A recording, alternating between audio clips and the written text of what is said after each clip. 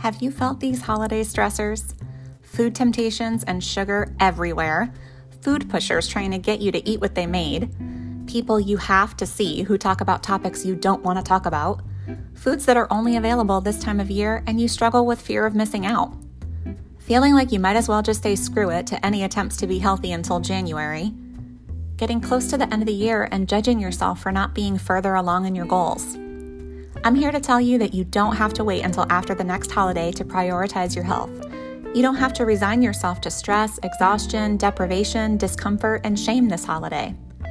In my Self-Care Keto Holiday Guide, you'll get a plan to navigate the food opportunities of the holidays from a mindset of self-care with a 50-page, easy-to-use, downloadable, and printable guide, 26 easy, delicious keto holiday recipes that everyone will love, a holiday planner exercise that you can reuse holiday after holiday, year after year, and a bonus emotional eating mindset exercise.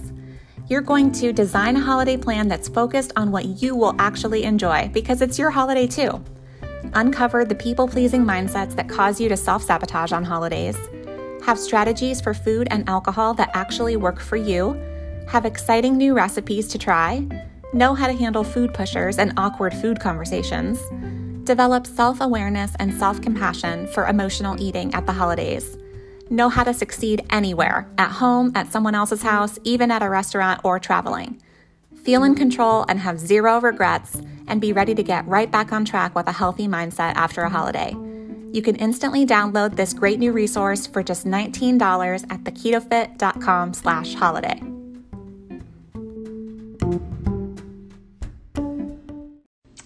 Hello, everybody. Welcome back to The Keto Fit, Weight Loss Coaching for Women. I am your coach, Jess. I help women lose weight with a keto diet and a self-care mindset. And I am so excited today. We're going to be talking about self-care carnivore.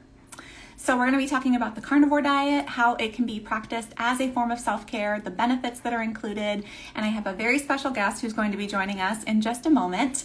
Her name is Coach Jen Winkler, and she is an ancestral eating coach who helps busy, burnt-out moms heal their hormones and heal their health. So she's just tuning in with us right now, and I'll be bringing her in. So Jen is another one of those amazing people that I met through Instagram. Here we go.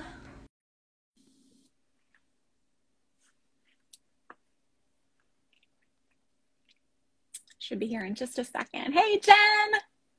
Hey, Jess. How are you? I am great. How are you? Doing wonderful. Yeah. Awesome. It's been a busy morning. Yes, and good morning to everybody on the West Coast and good afternoon to everybody on the East Coast. And we're so excited to be doing this Instagram Live together. And before you came in, Jen, I was introducing you briefly as an ancestral eating coach who has been following a carnivore diet for a while now, and it has really transformed your life. And you do use it as a tool with your clients, but falling under the umbrella of ancestral eating. And I was saying that I met you through Instagram. So I've really been enjoying doing a bunch of IGTV episodes, or I guess they're not even calling it that anymore. Did you hear this? Now it's called Instagram video. Changing. Yeah. No more IGTV. It's over. It's just Instagram video. So I can't keep up with it anymore. I know. But I've been enjoying going live with lots of different guests in the past couple of months, and I've been really looking forward to having you on. And it goes live on my podcast as well next week. So basically, if anybody's tuning in right now and you're like, dang it, I can't stay for this whole thing, you'll be able to watch the playback. You'll be able to catch the audio later on the Self-Care Keto podcast. But what I love to do is just introduce my audience to other people that I really respect and who I think can really fill in the gaps for a lot of things that I just don't know about. I'm just one person, and I like to share what I feel like I know what I'm talking about, but there's so many things where other people are so much better at sharing this information than I am. And so many of you have been reaching out to me saying that you really enjoyed the most recent episodes of the podcast and that you've been enjoying following the different people that you've been hearing from. So everybody go follow at Coach Jen Winkler. Press pause right now, go follow her, go check her out because she is fantastic. And we're going to be talking about all things carnivore today and how we can use carnivore as a form of self-care. So Jen, would you introduce yourselves to us? Would you share a little bit about how did you come upon eating low carb and keto and then transitioning to carnivore? Like, how has this transformed your life and your family's life? Yeah, absolutely. Thanks for having me on. Can you hear me okay? Because I forgot my earbuds. Yes, I can hear you great. Okay, perfect. And my dog might be scratching at the door for a little bit. So, but yeah, so I started low carb, I would say 2017. And that was it was after my pregnancy. I had a baby boy September of 2016. And it was a very difficult pregnancy, gained about 80 pounds total during the pregnancy. My doctor was always like, yeah, you're fine. You'll be okay. I'm like, I'm really not. Right. I was diagnosed with insulin resistance prior to that. But by the blessing of God, I was still able to conceive and have a child. So after post-pregnancy, when it was safe enough to lose the weight, I went low carb. I lost a little bit, but a lot of the other issues were still there: mental, anxiety, tired, fatigue, inflammation, joint pains. Also, for those of you that don't know me, I was diagnosed with epilepsy when I was in 5th grade. So I was on the highest dose of 2 medications that they can give, and later on found out it was actually more than the highest dose. So that was also causing a lot of side effects in me, most of it being mental stuff. So I had the goal of trying to lower my medication because it wasn't comfortable. So I had heard of ketogenic a long time ago when I was in college, but my neurologist was saying, that's just for children with epilepsy. Sorry, you can't do it. So I eventually, we watched The Magic Pill on Netflix in 2018. My husband suffers from colitis. And he was in the middle of a really big flare, had lost a lot of weight. It was actually pretty scary. It was a 2 to 3 month long flare. Wow. And so both of us needed to change something. So I said, why don't we just try this? After watching the documentary, it wasn't subjective. It was very objective, a lot of facts. Yeah. We said, all right, let's try it. He was going to try a juice cleanse at that time, which for some people may have worked, but after everything he's learned, it has he's very excited he went this route. Yeah. So we went ketogenic. His flare disappeared within 5 weeks, and he just eventually forgot to take his medication and realized nothing's happening. I'm fine. Wow. So he hasn't taken his medication in 3 years. He hasn't had any flare-ups. The only time he had one very small flare-up was when our son got strep and then he got strep. So antibiotics, it's going to screw up your gut even more. Right. So that was the only time, but he's been great. He did carnivore over Lent before Easter, and he really liked it. But then he missed his desserts and stuff, so he came back to keto. Myself, so I've been keto since then. I've lost a lot of weight. Actually, the scale total, I've lost about 50 pounds since doing keto. Thank you. But I think the scale is just like a reflection of gravity. So for me, the biggest accomplishment is how many inches I've lost and how good I feel, the energy I have. So I've lost about 30 inches total throughout my whole body, down from a size 16 down to a 10. Wow. And the mental aspect, the anxiety is gone. I mean, I think just the common stuff that everybody gets, I get that. But I don't have the panic attacks I used to get, and being able to be patient with my son is a big one, to be able to listen to him. So so that's how I got on it. The reason I went to carnivore was because as good as I felt on keto, there were still things I wanted to fix. I was still getting bloating. So being epileptic, I need to have a therapeutic dosage of ketosis. And for those of you that don't know, I measure my ketones through the blood monitor thing, and I also check my glucose. So after about 2 to 3 years of keto, which this is very common to happen, the ketones that are measured in the blood eventually go down because your body is utilizing it more properly. So for me, I still need that high range to use it for a therapeutic purpose. I don't know if you can hear my dog. I'm sorry. No, it's okay.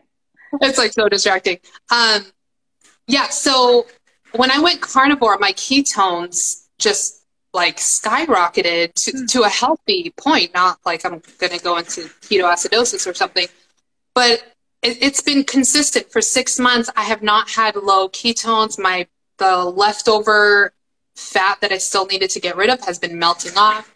My energy has spiked even more. It's kind of one of those things where you start feeling better and then you go, wow, I didn't realize I could be even better. Yeah. And so I've just been thriving on it. My gut has been very calm. I know some people ask about bathroom stuff. That was even calmer for me on carnivore than on keto. So yeah, I've been carnivore since then. And right now I'm trying to, which I think we're going to get into this later, I'm slowly reintroducing vegetables to see what my body can and cannot take. Okay, wow, that is absolutely incredible. And at what point in your journey did you decide that you wanted to become a coach? And what kind of training have you decided to go through with? And like, what are you specializing in? Yeah, absolutely. So currently I'm going through Mark Sisson's program called Primal Health Institute. And through both levels, I can become board certified. So I'm currently going through that training, but more so, I think just life experience as well as podcasts. I've listened to hundreds of podcasts over 3.5, almost 4 years. Yeah. I mean, every day I'm listening to one or two of them, and not just people's experiences, which is some of it, but actual science behind it. So a lot of self-education, learning, becoming my own doctor, but I do like having that credential. Yeah. It just gives people more trust. So that's one of the reasons going through Primal Health Institute. As far as why I'm doing it, gosh, I've always been like a teacher mindset. I've either taught in elementary school or I've taught at church. That's kind of what my major is.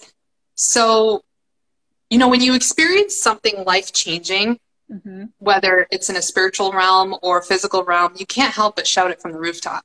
Yeah. Like guys, I see you struggling. You have to try this. And I don't believe everybody needs to be strict keto or strict carnivore or anything like that. But I do want people to be more educated on how and why they should make these decisions, whether it be carnivore or keto. And there's still so many faulty misconceptions out there about things like cholesterol, like, oh, I'm going to get a heart attack. Or I after how many studies I have read that disprove that, people still believe it.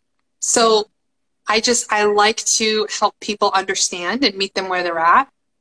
And there were people asking me, seeing my journey and saying like, hey, can you help me? And I'm like, you know what? I can only do so much for free.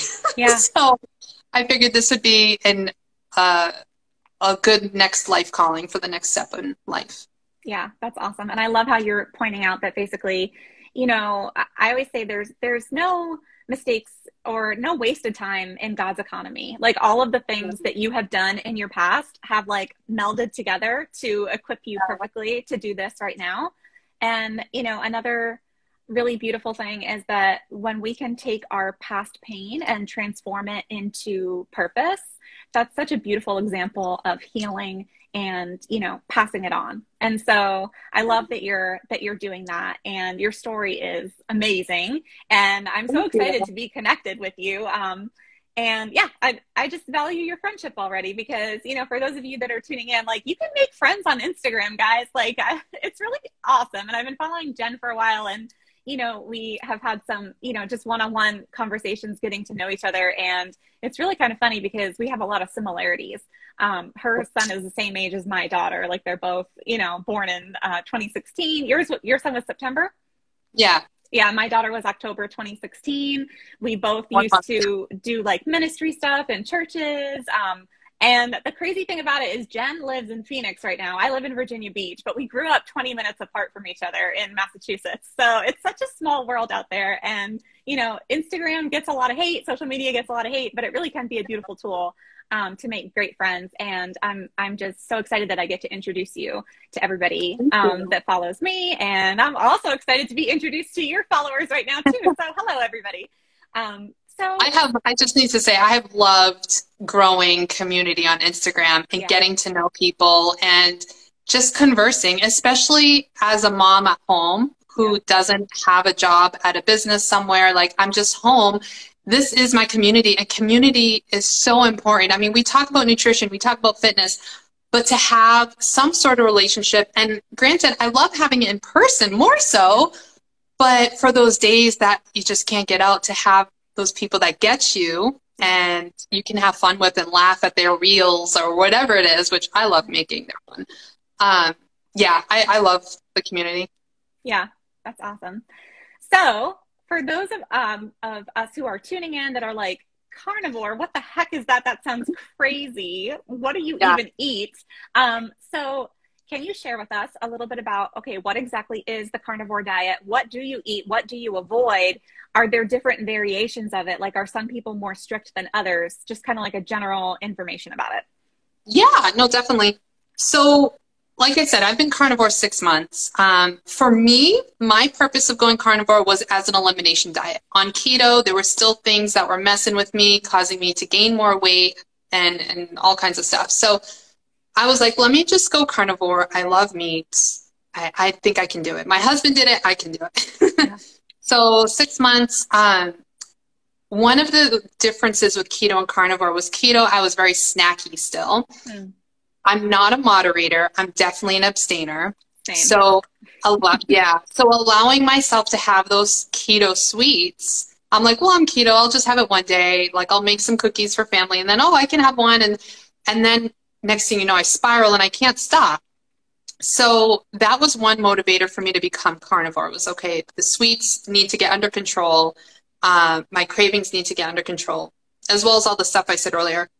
So I said I was snacky, and then on carnivore, that snackiness started disappearing. So I really only eat like twice a day. I'll have my coffee in the morning. Most carnivores have coffee. It's from a bean, like whatever. It's fine. If it's not fine for you, then you eliminate it. That's the best part of carnivore. It's an elimination diet. You figure out what works for you and what doesn't. So I'll have my coffee in the morning. I put a splash of heavy cream. To me, I'm still fasting. It depends on the purpose of the fast. But for my purpose, it's still fine. I'm running around, bringing my kid places. I'm going to the gym, etc. So it works fine.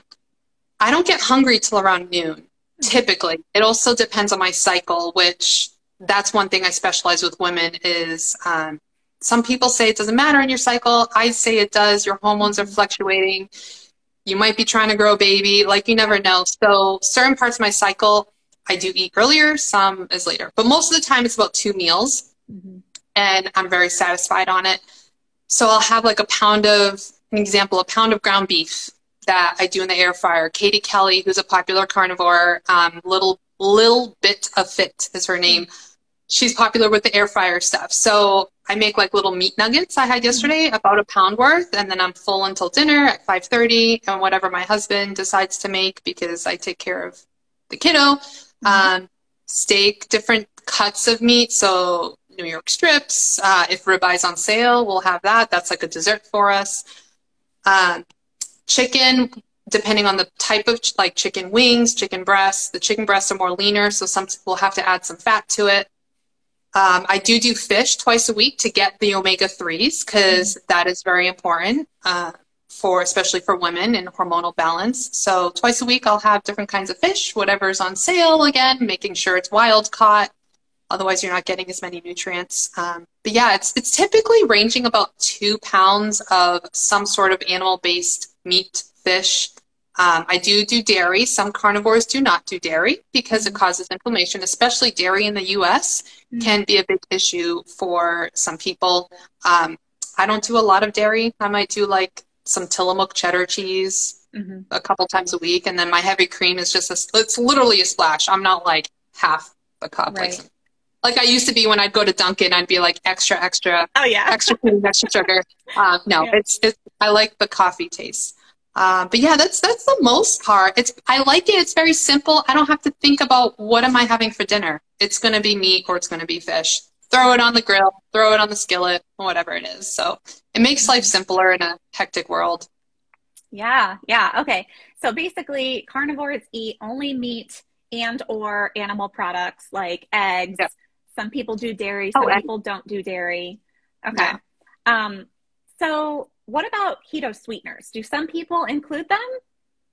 Yeah, they do. And it just, again, it depends on the reason the person is doing carnivore. There are a lot of people that go to carnivore to help with that sweet addiction. Yeah. And those type of people will typically not have any stevia or sweeteners or anything in there. There are some carnivores that are like, honey is fine because technically it's from an animal. But again, what is your purpose? Are you trying to control your blood sugar? Honey still gives you a blood sugar spike. So it just depends on your why, what the reason is. I forgot where I was going to go with that. Yeah. What about somebody that's just like approaching it for weight loss, but they're like, I have to have my morning coffee with my couple drops of sweetener? Yeah, no, I think it's all about meeting people where they're at. So I will say for myself, I use a collagen powder that is sweetened with stevia, and it's a dark chocolate one.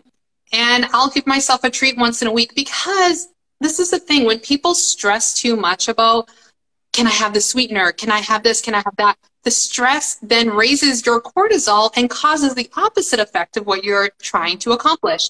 So for me, I'd rather be like, you know what? It's been a few days since I've had chocolate in my coffee. I'm going to throw some of that collagen powder in there, give myself a treat. It helps to relax myself. Dark chocolate can be good for you depending on who you are.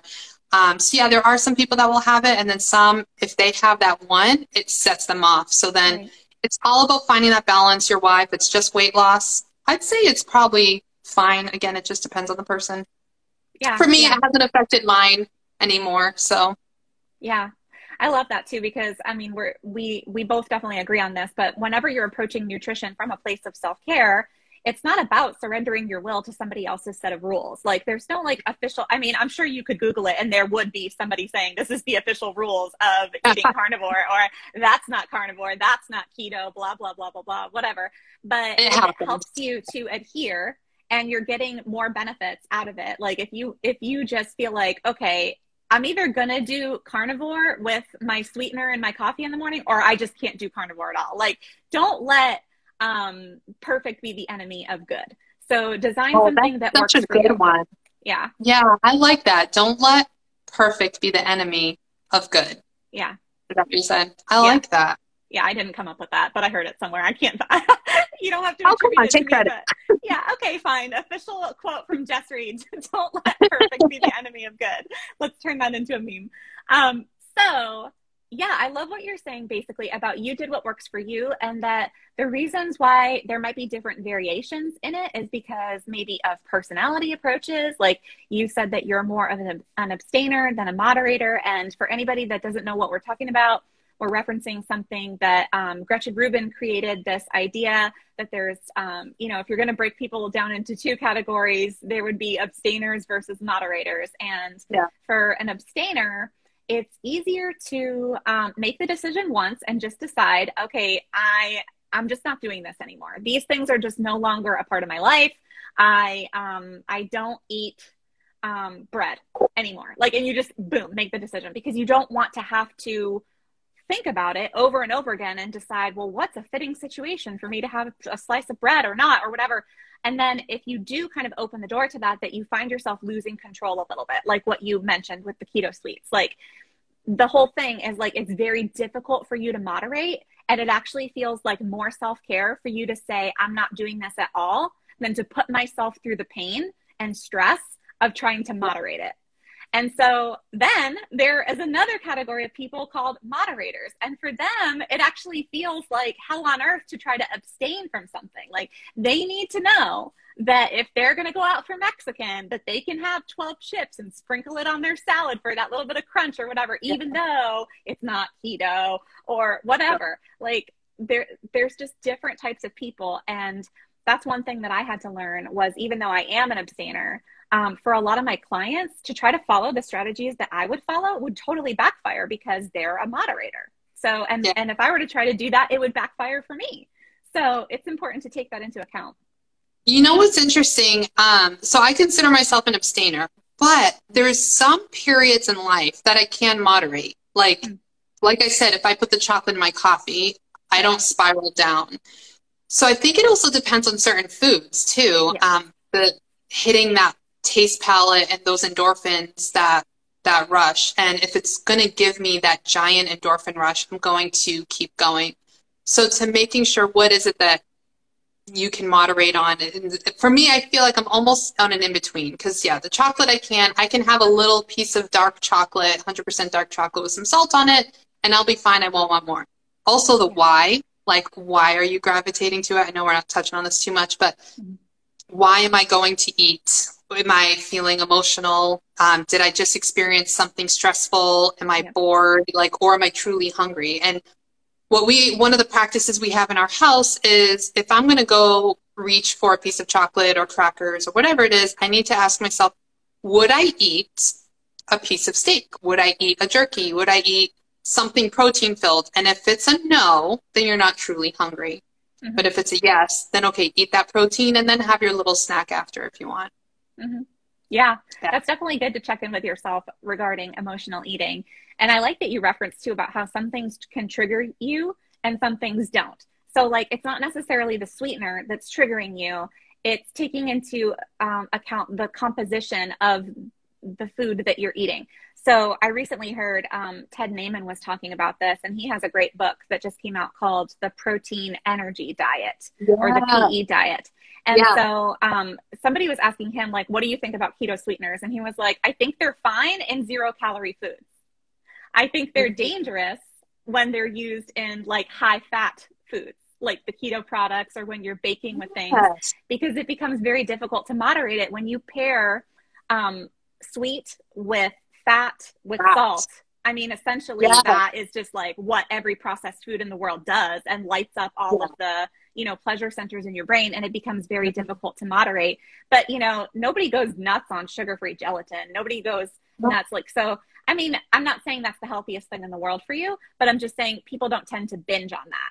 So if I put a little bit, like you're not like, oh my gosh, I can't stop eating this New York strip, this ground beef. You know, you get satiated and then you're full. And that's why that helps so much with those that are addicted to certain things. Like for myself, my taste palette has changed.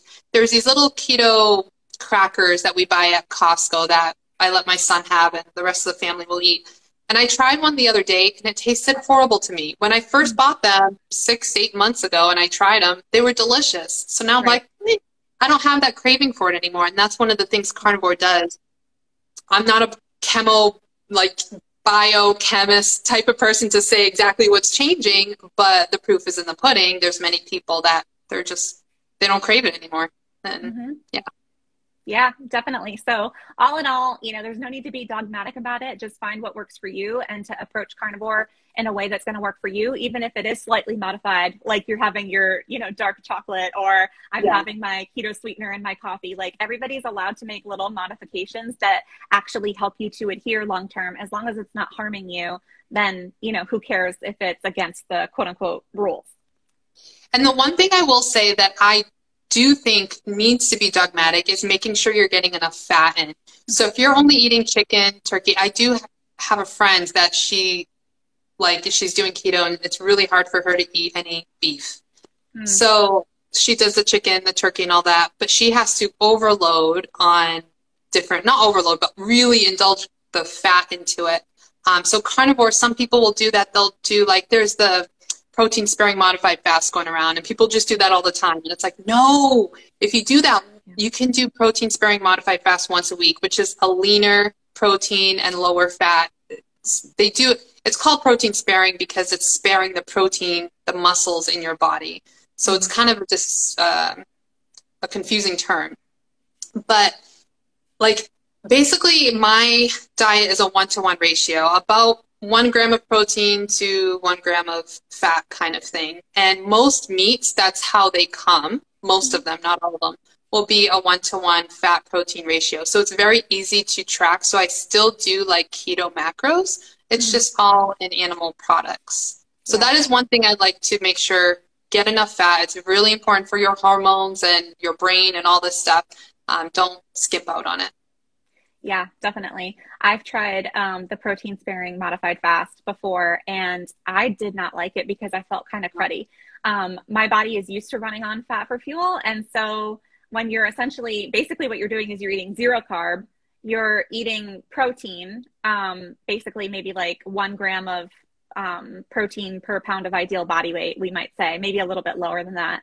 But essentially like 1,000 calories a day of just pure protein and, you know, maybe like 30 grams of fat. Like, oh my gosh, my body's used to eating like at least 80 grams of fat a day. And a lot of people will say, now everybody is different, but a lot of people will say that they're so full and they're so satiated on that because of all the protein. But for me, I found myself actually obsessing over food even more because I wasn't getting enough fat and I was not feeling good throughout the day. And I don't like being hungry in between meals. And that's how I was feeling. So for me, it didn't work very well. But you're exactly right.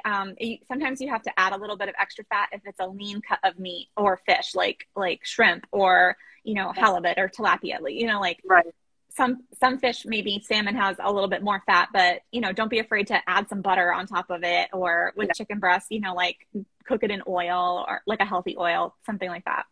Well, in your taste palette, like I was saying, when it changes, like I can't eat lean meat without fat. It just doesn't taste good to me. So I feel, again, it's getting to that stress aspect, like, oh, I have to do this. No, food is meant to be pleasurable, but it's also meant to be fuel for your body. So you make it a little bit of both.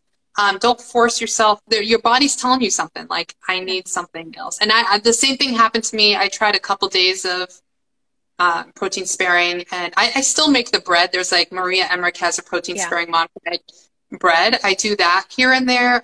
If we're having some kind of saucy steak, you can soak up the butter and stuff. But so I do stuff like that, but I don't do it with the purpose of the fast.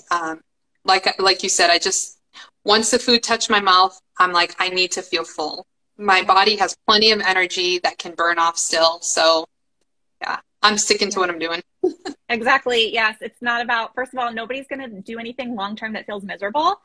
And you're supposed to enjoy your food. You're supposed to enjoy your life. Like, no, none of us were created to have our brains hijacked by, you know, the food that exists in the processed food aisle of the supermarket. Like, that's not what we're talking about, but totally, like, enjoy your bacon, enjoy your steak, you know, like that. We are meant to enjoy our food. We're created that way on purpose so that we don't die, because if it weren't a pleasurable experience, we probably wouldn't do it enough to keep living.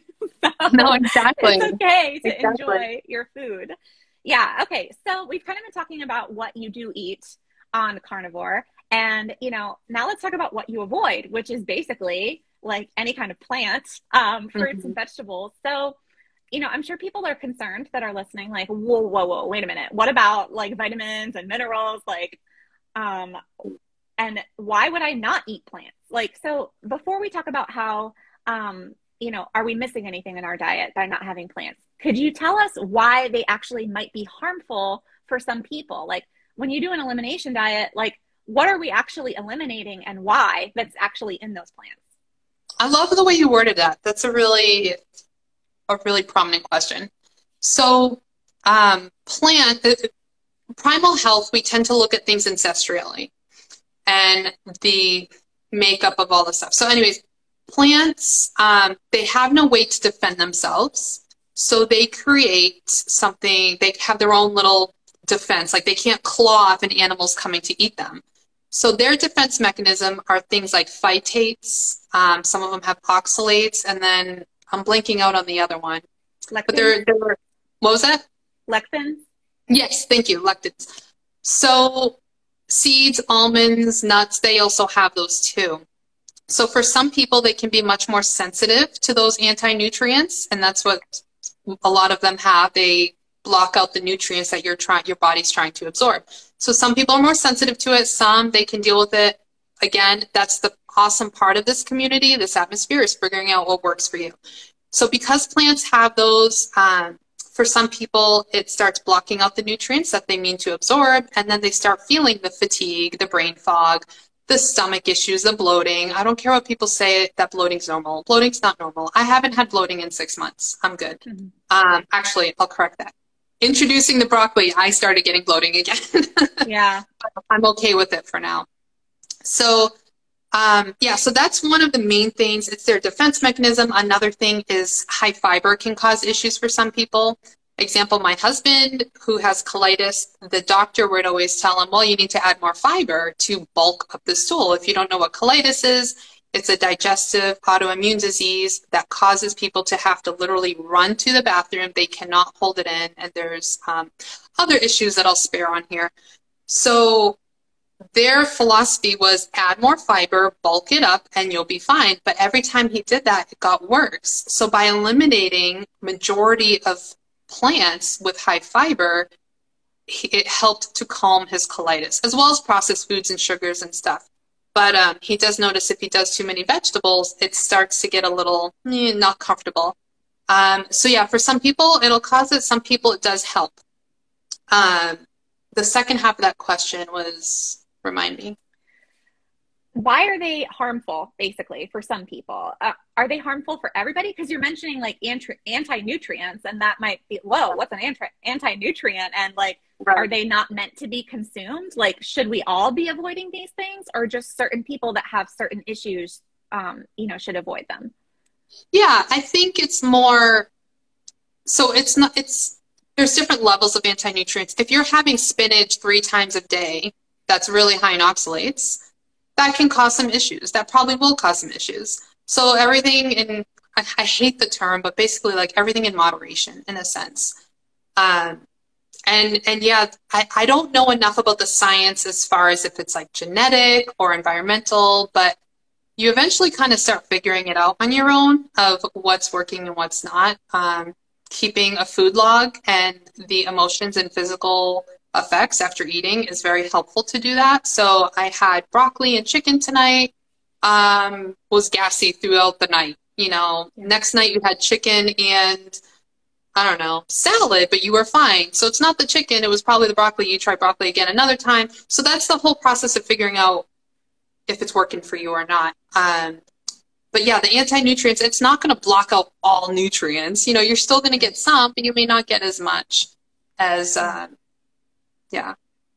okay, you could. So I guess, how do you know if you should really be avoiding it? Because you said bloating's not normal, gas is not normal. And I actually agree with you. I hate bloating. I hate gas. Yeah. Like, to me, that's just the worst. And when I was a vegetarian, I was gassy all the freaking time. But like, then it's like, okay, beans, the magical fruit, or like the cruciferous vegetables, like cabbage makes everybody gassy. So how do you know if you like actually have some kind of an intolerance to it where you should probably cut it out of your life versus like, okay, your pee smells like asparagus when you eat asparagus. Like, does that mean you like, how can you tell? I learned that till my husband told me, and then I was scarred after. That's funny. So Judy Cho, if people don't know, is a great person on Instagram. She's a nutritionist, and she wrote a book called The Carnivore Cure. And she really takes carnivore as an elimination diet. She walks through it. And as far as all those things like why plants might be bad, she is so good at bringing it down to layman's term, and she explains it all in her book. So free promo for you, Judy Cho. Here's something for your book. But I do encourage people to read that just to get educated on both sides of everything. So really, I think if people are experiencing symptoms that they do not feel are good for them, like they're not comfortable, I keep bringing up the bloating one, but even the brain fog and energy and fatigue, the afternoon slump for some people, I do encourage doing carnivore for minimal of 3 months. I do let them have dairy, try to keep it to the small part. But then after those 3 months, if you want to start reintroducing, you have to make sure everything's good. And Judy has her own protocol in her book too, if people want something more solidified. But then slowly introducing a vegetable. So for me, I really liked my broccoli. So that was the first one I reintroduced was I'm going to have broccoli, just a little like half cup worth the first day to not freak out my system. The next day have a little bit more. And the third day have the same. If I'm okay and I don't notice any difference, broccoli's not the culprit. Some people will do things like a FODMAP diet, which is another version of the elimination diet. So I would say for that, whoever it is, do an elimination diet and figure out what could be causing it. So I do have like an occasional Brazil nut thing here and there to help with selenium as well. But that's because of an issue I have. Not everybody needs it. And it's not causing any issues for me. Right. So why not have it? Again, the strictness, the mindset, stress of it, don't freak out about it. But elimination diet, you're going to get all the nutrients you need if you're eating different cuts of meat and fish. Some carnivores don't eat fish. They feel they don't need it. Okay. They know their bodies more than I do. I personally, from my experience studying women's hormones, omega-3 is pretty darn important. So I think having fish at least once a week is really good. Yeah. Okay. So you're definitely making sure that you get a lot of variety within the animal kingdom. So basically, if somebody is like, maybe I don't know if I have any kind of issues eating plants or vegetables, what you're saying is like, okay, I guess we could say that, sure, you could go get a food intolerance test. You could go pay a couple $1,000 to go find out that information and poop in a box and send it in the mail. And like, whenever I see those commercials, I just crack up. It's so weird, but incredible that we have this technology, right? Yeah. So if you have those concerns, you could pay a bunch of money and run tests just for it to tell you like, yeah, you might want to avoid broccoli, or you could just do some self-experimentation, try a carnivore diet because it is basically the easiest elimination diet. There are other elimination diets that you could go look up, and you're going to eliminate nightshades and avoid, the onions and the tomatoes and avoid this, that, and the other, and look up a whole list. Or you could just be like, you know what, I'm kind of a minimalist. I'm just going to eat meat for a little while. And that's pretty much going to automatically allow you to eliminate foods that might be aggravating you, right? And then see how you feel, because like you said, you don't know how good you can feel until you know how good you can feel. If you're thinking right now, well, I don't have to do this, I don't have any problem digesting plants, but maybe you're a little bit curious as we're talking about it, like, why not just try it for a little while? And then the question probably comes up, well, would I be hurting myself to try it though? Is there a benefit trade-off? Because like, if I'm not experiencing any kind of negative symptoms that I'm aware of, or maybe I'm normalizing them and I'm not aware of them, but I'm curious to try this, then my next question would be, if I were a concerned person, well, might I do more damage by actually avoiding plants? Like, what am I going to miss out on? Aren't there key nutrients, vitamins and minerals that I can only get from plants, or is that not true? So are we missing anything if we only eat carnivore? I don't think so. I mean, one of the things I do want to say, obviously, is always check with your trusted doctor, whoever it is that you trust. My doctor prescribes ketogenic carnivore to all his patients who are diabetic, insulin resistance and stuff. So I trust him to look over all those things with me. So make sure your doctor is a trusted doctor. That being said, I don't, the research I've done, there's nothing missing. If you do feel depleted in any way, there's something else going on, like a cell receptors aren't working or insulin receptors aren't working. Something's not going right. But for me, like my insulin just went super low, which helped to control a lot of things. So certain vegetables and fruits and stuff that would spike my insulin, it's very controlled now. It's very just baseline. The past few tests I've had, I don't see any nutrients being missed, as long, again, as you have a variety. Pork, different cuts of beef, chicken, eggs. Eggs are a huge nutrient dense food. Like we go through probably about 3 dozen eggs a week, our family. So it's just, there's nothing bad. So yeah, as long as it's a variety, you'll get it all. Yeah. Okay.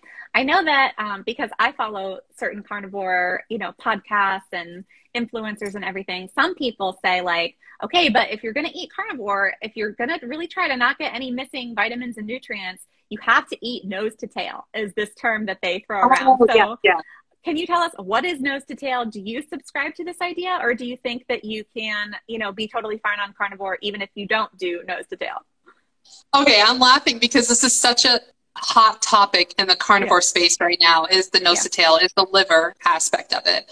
Yeah. I don't do complete nose to tail. I do incorporate liver. I do not like the taste of it.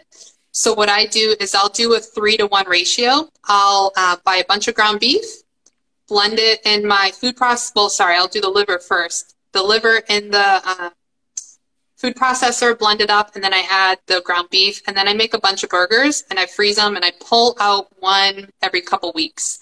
Ancestrally, the liver is like the most nutrient dense, and they would give it to the women who were trying to get pregnant, which is very fascinating because of that vitamin A.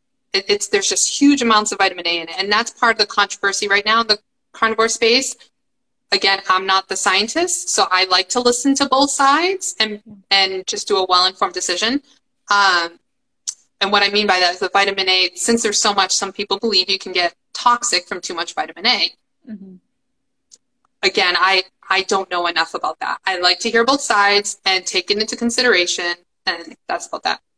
So I do liver. I don't do kidneys or any of the other ones just because I don't notice anything that I need to add. I'm doing fine with just that one burger every couple weeks that has some liver in it, and I'll taste it up with some. I do mayo. That's one thing that's not carnivore. But I'll put some mayo and honey mustard and stuff, or not honey mustard, Dijon mustard, and it kind of helps to hide the taste a little. And then obviously salt. Salt is a very big one on carnivore because you need that sodium. So tend to oversalt the foods, but eventually your taste bud notices it, and if you only put a little, it's like, ooh, it needs more salt. Mm-hmm. So. Yeah. Yeah.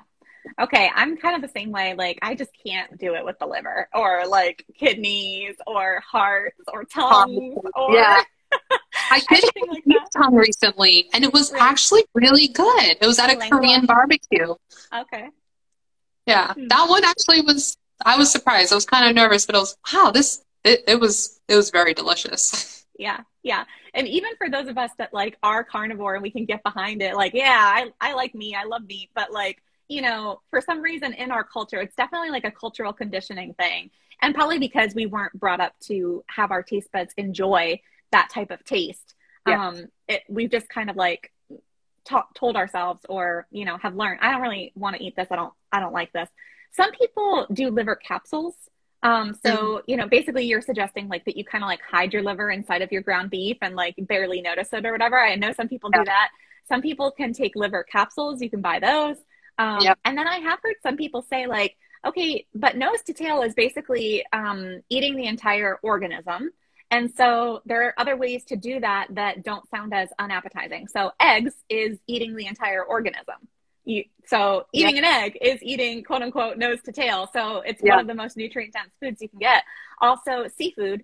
So like shrimp, scallops, oysters, mussels, all of those things, you're still getting all of that. If you can't handle liver, but you're like, oh yeah, I can get behind some, you know, some shrimp. Like I can eat like a full pound of shrimp, no problem. So, you know, that's where I tend to justify like the nose to tail aspect. And, you know, some people like sardines as well. I don't really, you know, like open up a can of sardines and just like eat. I'm like, I can't do that, but I could ground it up and put it in Caesar salad dressing and sure. Like, but, yeah, I will do sardines. I have to be in the mood for it. There's some days that I'm like, oh, why did I open this?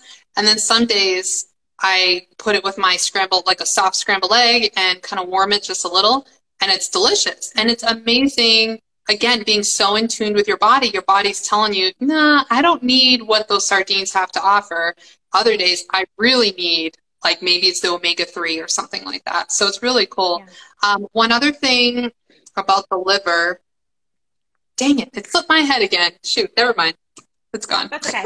So what's your opinion on this? Like, is carnivore really just meant to be like a temporary intervention, like as an elimination diet, or is it okay for it to be a lifestyle? And how do you know? Here's the thing. I don't think anybody really knows. If you're going to base things in science, there's no carnivore clinical studies out there. Dr. Shawn Baker is currently raising funds to do carnivore clinical studies. So if you want to support something like that, head to his Instagram, click the link, and help support that. Really, it's all anecdotal right now, which means just what people are experiencing. So, I mean, there's some long-term carnivores out there. Kelly Hogan, Dr. Lisa. I know there's some others, and I can't think of them right now. Shawn Baker, obviously. And you can just see in them how well they're doing. The hard part with that is, to be fair, because I always like to be fair, there are some vegetarians and vegans that are living a great life, you know, and it's like, okay, they're having kids, they're having their cycles.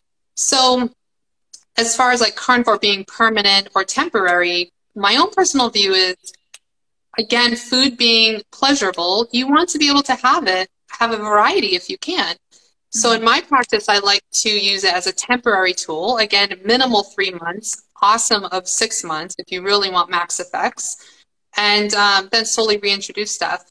There are some people, when they do go into the reintroduction phase, realizing nothing works and nothing sits well with them, so they stay on carnivore. Now, again, most people, it's been 3 to 5 years. Those are like starting to be the OGs in a sense, the long-term people. But I don't feel that's long enough to know if it can be permanent. So yeah, that's not what I would suggest for my clients yet until I learn more. And there may be stuff out there that I don't know yet, but that's, you know, if there is, I am always one to be willing to learn. So, but these long-term carnivores, it's working for them. So it could be. I don't see, if you're getting all the nutrients you need, I don't see the issue with it. Yeah. Yeah. Probably from like an anthropological point of view, we would probably think that, you know, humans have survived on a mixture of plants and animals throughout most of human history. But there are, you know, certain locations and certain tribes of people that have survived on strictly carnivore. And I'm gonna forget the person that did the study, but I know it was in the 1950s, right when you know, basically low fat was starting to become the common narrative of like, this is a picture of health, and you know, unless you want to die of a heart attack, or you're going to get heart disease, or you're going to have high cholesterol or whatever, if you consume too much saturated fat, which is, you know, animal fat and everything. Ansel Keys was the promoter of low fat. Yeah. But then there was somebody who was kind of like trying to prove him wrong, and he went to go visit the Inuit up in Alaska. And because these people have survived basically just like eating whales, you know, all year long. So like high fat meat. And he thought for sure these people are probably going to have cholesterol through the roof. They're going to be obese. They're going to have heart problems. Absolutely not. No, they were like a picture of health. And so, but then, you know, then there's like the blue zone diets. And so these people like are Mediterranean. And so it's like, oh, it's better to eat, you know, like chicken and fish and avoid red meat and, you know, get your fat from unsaturated fat, like olive oil and yada, yada. But the thing that I take away from it is that humans are really, really adaptable. And as long as we're not eating processed crap that was made in a lab, like we can really survive pretty well off of anything that planet Earth, you know, has to offer, whether that be animals or plants. But no, that's very true. Ancestrally, that's what it is. I mean, you know, you look at the hunter-gatherers and they go out and they go and kill the animal, and they'd eat as much as they can at that time because they don't have fridges to put meat in.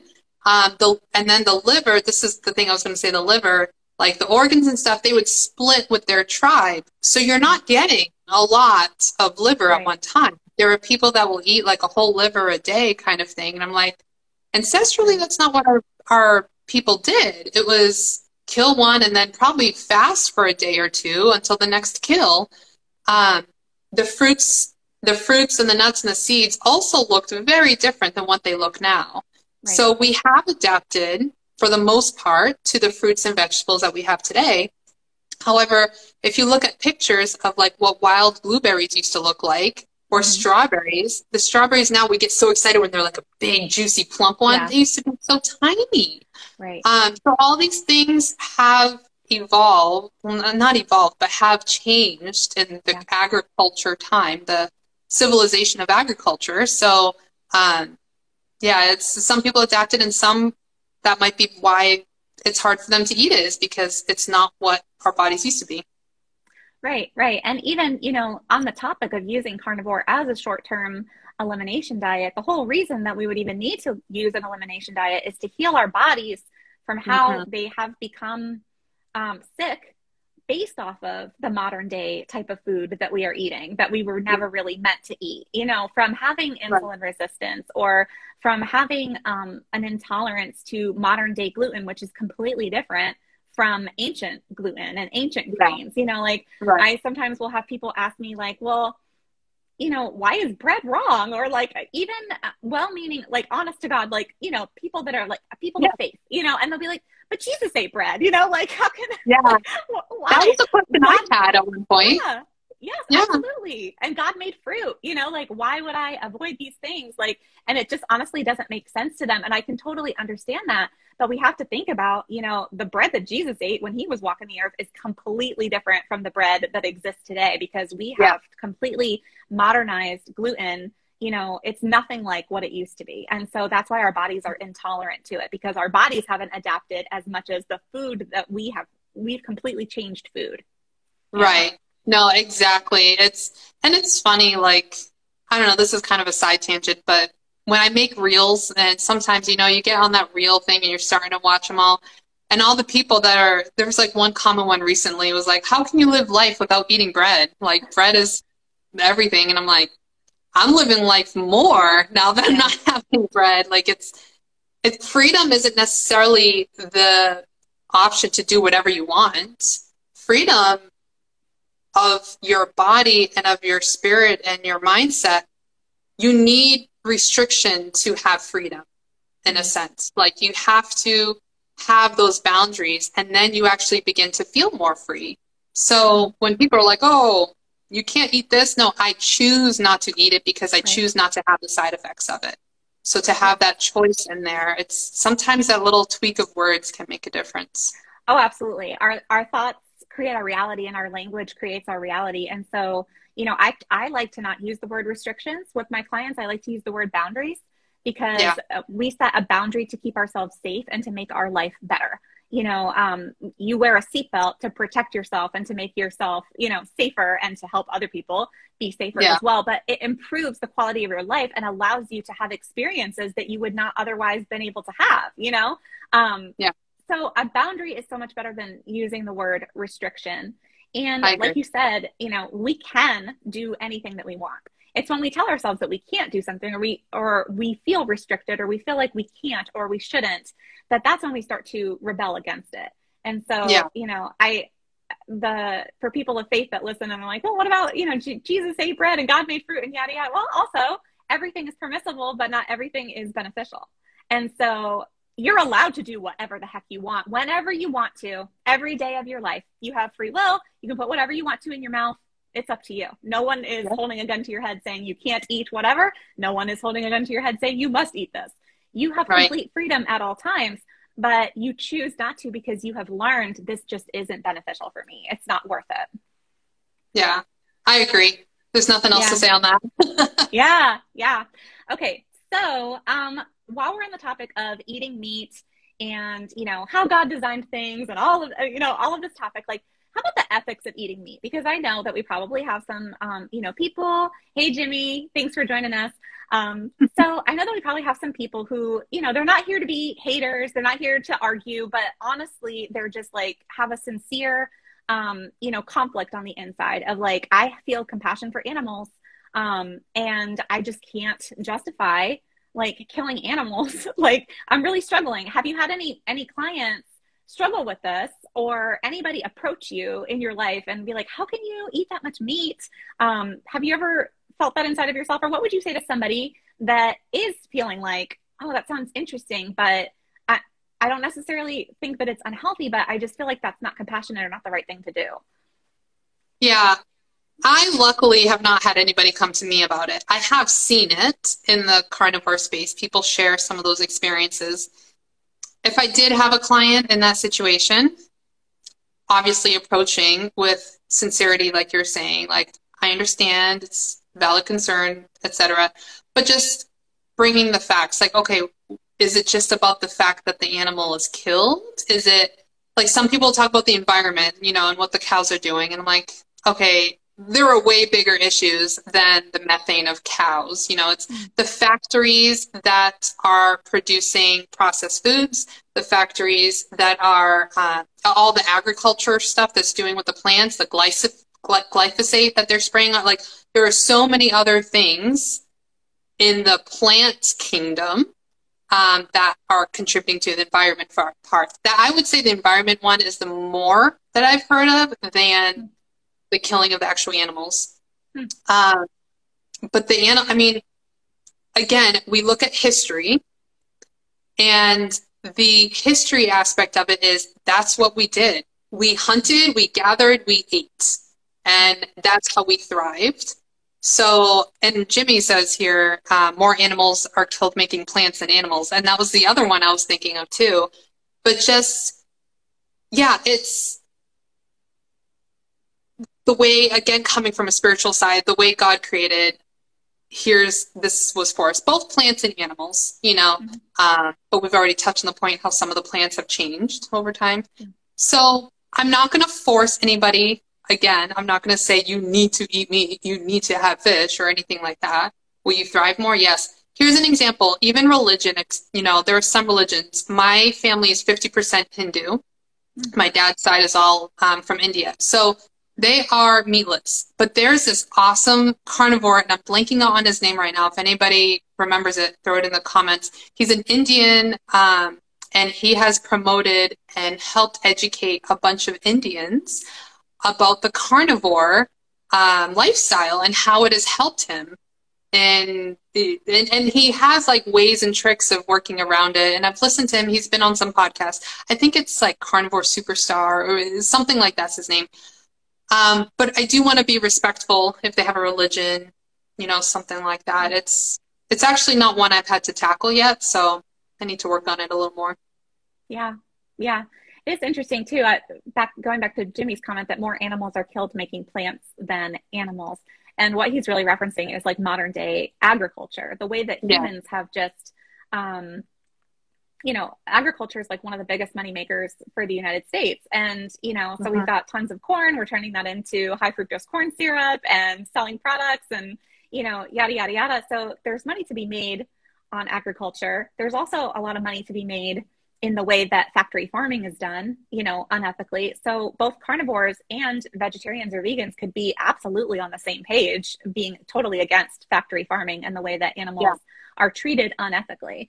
And there can be ethical ways to go about it, or the most ethical way possible to give an animal a good life and kill them without any pain or whatever, which is, you know, a lot of the dietary laws in the Bible or in any kind of ancient text. That's exactly what it was referencing. Like kosher laws were all about, well, how the animal was treated and how the animal was killed was of the utmost importance, because there's still dignity of all life involved. And so that's very true. Yeah. Yeah. I'm glad you brought that point up. Yeah. What's interesting though, is like, well, somebody might say, well, I just can't do it. I don't want to be responsible for taking the life of an animal. And, you know, a lot of times you might think that you are not taking the lives of any animals by not eating meat, but that's actually not true, because all of the vegetables and plants that you're consuming, a lot of animals were killed in the process of making those plants.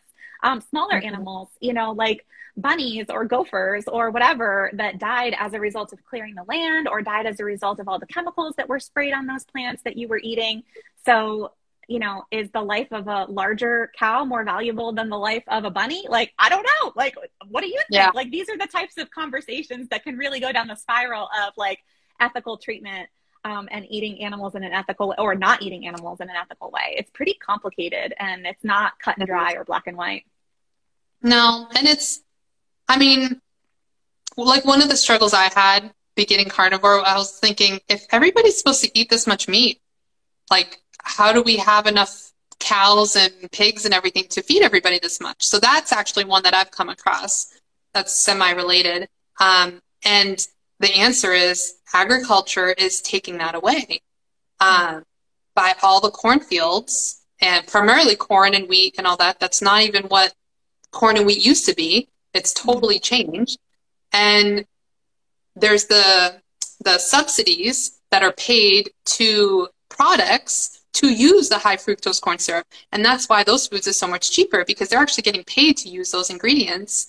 And it's taking away the grasslands and all that the cows and all the ruminants get to roam on and eat, and just the regenerative effect that happens. So agriculture is killing it, unfortunately, and killing more of the animals, where we would have had lots of different kinds around to feed plenty of people. Yeah. If anybody is interested more on this topic, there's a really great book out right now called Sacred Cow.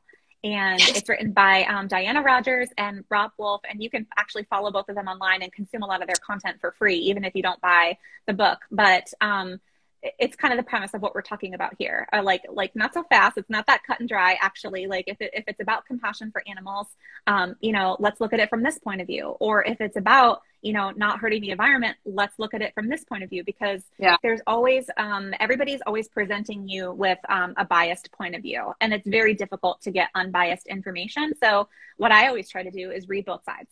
And, you know, just try to keep an open mind, try to, you know, be willing to change your mind in light of new evidence. I think that that's a sign of, you know, just growth and respecting other people's lives and really not demonizing one thing or another, just holding everything, you know, stand for your values. But in terms of like other people's behavior, like, okay, sometimes it can just be, you know, okay for some people to live that way. And that's not, I don't have to demonize that, and vice versa, because I want to be respected for the way that I choose to eat and live my life. I don't want anybody demonizing me. So I certainly don't want to do that to anybody else. No, exactly. I actually just got that book a few weeks ago, but I just started Dr. James I can never say his last name, DiNicolanto's book, The Salt Fix, which has been on my list for a really long time. Yeah. So I'm zipping through that one so I can start The Sacred Cow, and I'm looking forward to it. Yeah. Yeah. Okay. So all in all, you know, if anybody's interested in carnivore specifically, it's a great elimination diet. It also does help with weight loss. My story with carnivore is that I approached it just for an experiment. I love experimenting, and just for weight loss. And actually there's some low carb protocols that will use carnivore. And I know that you've mentioned, like, I keep my clients on it for 3 months. Well, the reason that you're saying that is because for the purpose of an elimination diet and to really heal the body. But if it's used only for weight loss, you can still see results from maybe just trying like a couple of days a week of carnivore. Or the Dukan diet is really, really popular in Europe. And essentially it is like a different version of Atkins, or like a low carb or keto diet. And they do 1 day a week of essentially carnivore. On Mondays is carnivore. And that's how, you know, Princess Kate lost all of her weight, or now she's, you know, a duchess or whatever. But like, so I probably completely botched that. So I'm sorry for anybody that's British.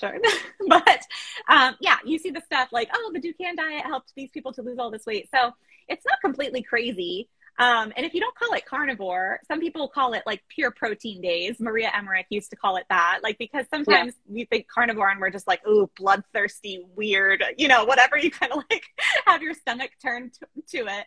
I did 30 days straight of carnivore, and I approached it for weight loss and for experimentation, because I was still a weight loss coach at that time. But I hadn't lost all of my baby weight at the time. And I lost 10 pounds in a month. And I actually felt amazing. Like, I felt the way that I felt when I first started eating keto. Probably my ketones probably went through the roof. I wasn't testing at the time, but it was probably the higher ketones that made me feel like so much more energy, better mood, way less bloat. And actually I did feel like I even had somewhat of a transition of like the keto flu type of symptoms. Like, I had a couple of rough days. Yeah, I don't know. But that was my experience with it. I did it for a full month. I did find that it was kind of challenging with like going out to eat, but I was still able to stick with it. I looked up certain restaurants where you could kind of do stuff like a la carte. Like here in Virginia Beach, we have this place called Mission Barbecue. It's like a barbecue joint where you can literally just go and you can order just meat. Or, you know, going out to eat, I would get like an appetizer. Like, I would just get just chicken wings. That way you're not kind of like ordering just an a la carte ribeye. You could totally do that if you wanted to, but a bunless burger. So yeah, it's a little bit challenging when going out to eat, but I was able to still make it work. Brazilian steakhouse is the absolute best to do if you're a carnivore. Yes. So if you're going to spend money on going out to eat, oh man, you got to go to the Brazilian steakhouse and get all the meat. Go to a Brazilian steakhouse, and it is so worth it. Yeah. I was going to say, one of the things a friend of mine had mentioned as far as doing carnivore and vacations, for example, what to do. One of them is even just bringing like a bag of meat with you, a little, and hopefully it might be a little awkward depending on the friends, but most friends wouldn't really care, you know, there's that. But then also just calling the restaurants ahead of time and saying like, hey, I have some strict allergies. And I mean, you do, you don't, that's a whole nother thing. I consider it an allergy if my body's reacting to it negatively, like certain foods. Yeah. So just saying, I have some strict allergies. I can't have any sugar or gluten. Can I have like a type of meat that does not have any rubs or any sauces on them? Do you guys do that? And just trying to work around that. And it's as simple as doing that, so that in the moment when you're around your friends or family or coworkers, whatever, you don't have to feel all awkward and asking the waitress a ton of questions that she doesn't know the answer to. So just calling ahead of time and figuring it out. This weekend, my husband and I are going to the Las Vegas Keto Expo. So I made a bunch of jerky to bring with us, and we're going to bring some burgers and ribeyes, keep them at the B&B that we're staying at, and bring it to the conference. I mean, it's a keto conference. There'll probably be keto options, but even though I'm slowly introducing veggies, I've only introduced 2, and I'm still like 98% animal based. So we'll bring some hard-boiled eggs and stuff. Again, it's that mindset thing of figuring out how can I make this easier and working out a plan. Yeah. Yeah. And I love that you're talking about how you're reintroducing foods, and that's okay too. So for people, like whatever ends up working for you, like, you know, maybe some people use the words, there's so many terms floating out there, but carnivore-ish. Ketovore is another one, like combining keto and carnivore. I've heard carnivore adjacent before. So these would probably be the categories that I would use for myself, because even after going carnivore, and then when I started bringing foods back in, like I still don't eat a lot of vegetables because I found that I didn't miss them very much. And like you said, it really causes a lot of bloat and gas for me. So like I found no problem at all just not bringing vegetables back into my life on a daily basis.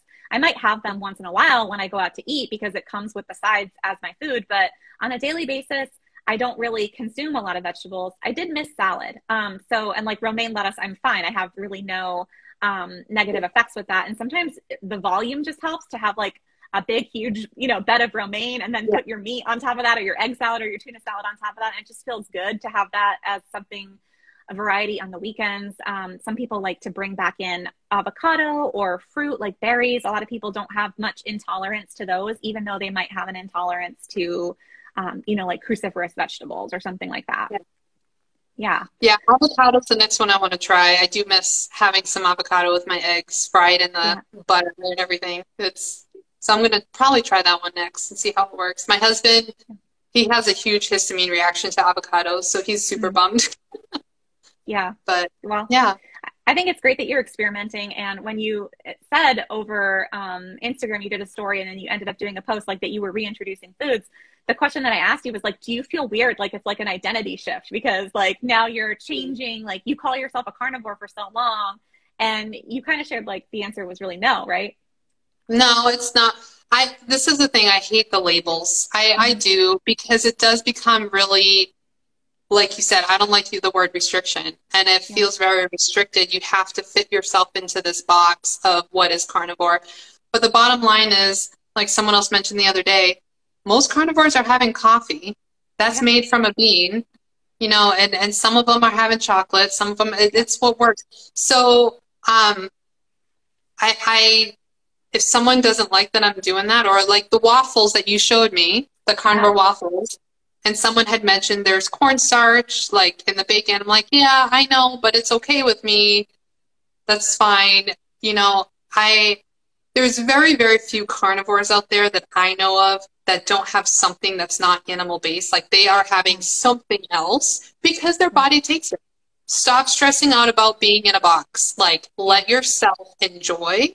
Make it a pleasurable journey, because then you're going to stick to it more, like you said. And so I use the term carnivore or animal based is another one I like, because carnivore started to become faddish like keto was.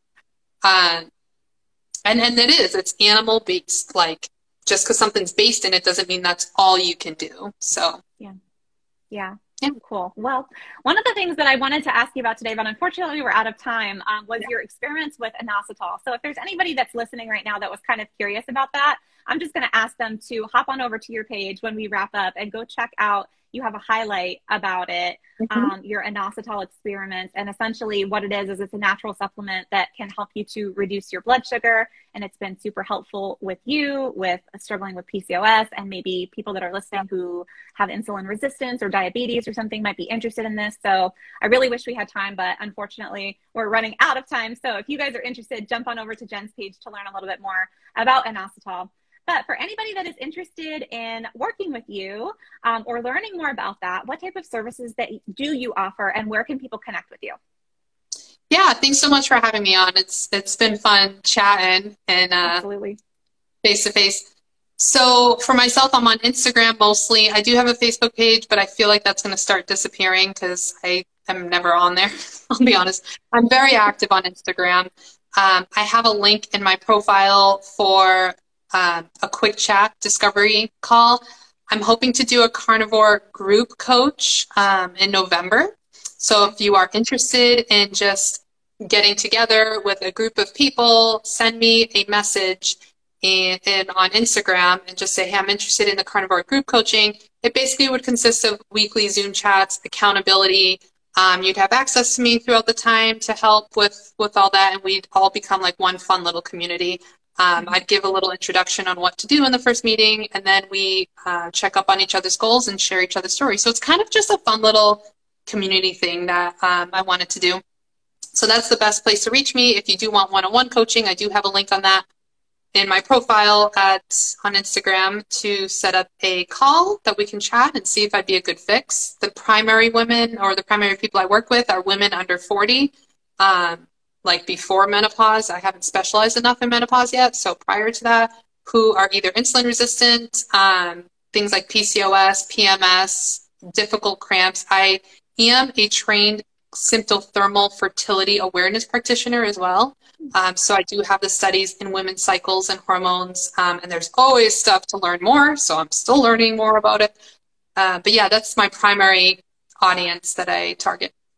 Yeah, that is so awesome. So guys, if you're listening, if you feel like something's just not right, you think your body could benefit from some healing, maybe you have hormonal issues like PCOS, or you have insulin resistance, or even, digestive issues or anything like that, or you just want to try carnivore as a form of weight loss or any kind of ancestral eating, and you just think Jen is as awesome as I think she is, make sure that you go get that free 30-minute call. Why would you not do that? It's totally free. Just head on over to her page and click that link and make sure that you're following her. She's at Coach Jen Winkler on Instagram. And yes, thank you so much, Jen. We really appreciate your time. Thanks so much, Jen. And teaching us all about how we can eat carnivore as a form of self-care. We really appreciate you.